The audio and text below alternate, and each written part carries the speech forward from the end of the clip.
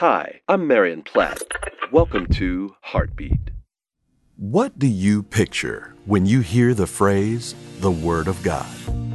Is it only the pages between Genesis and Revelation?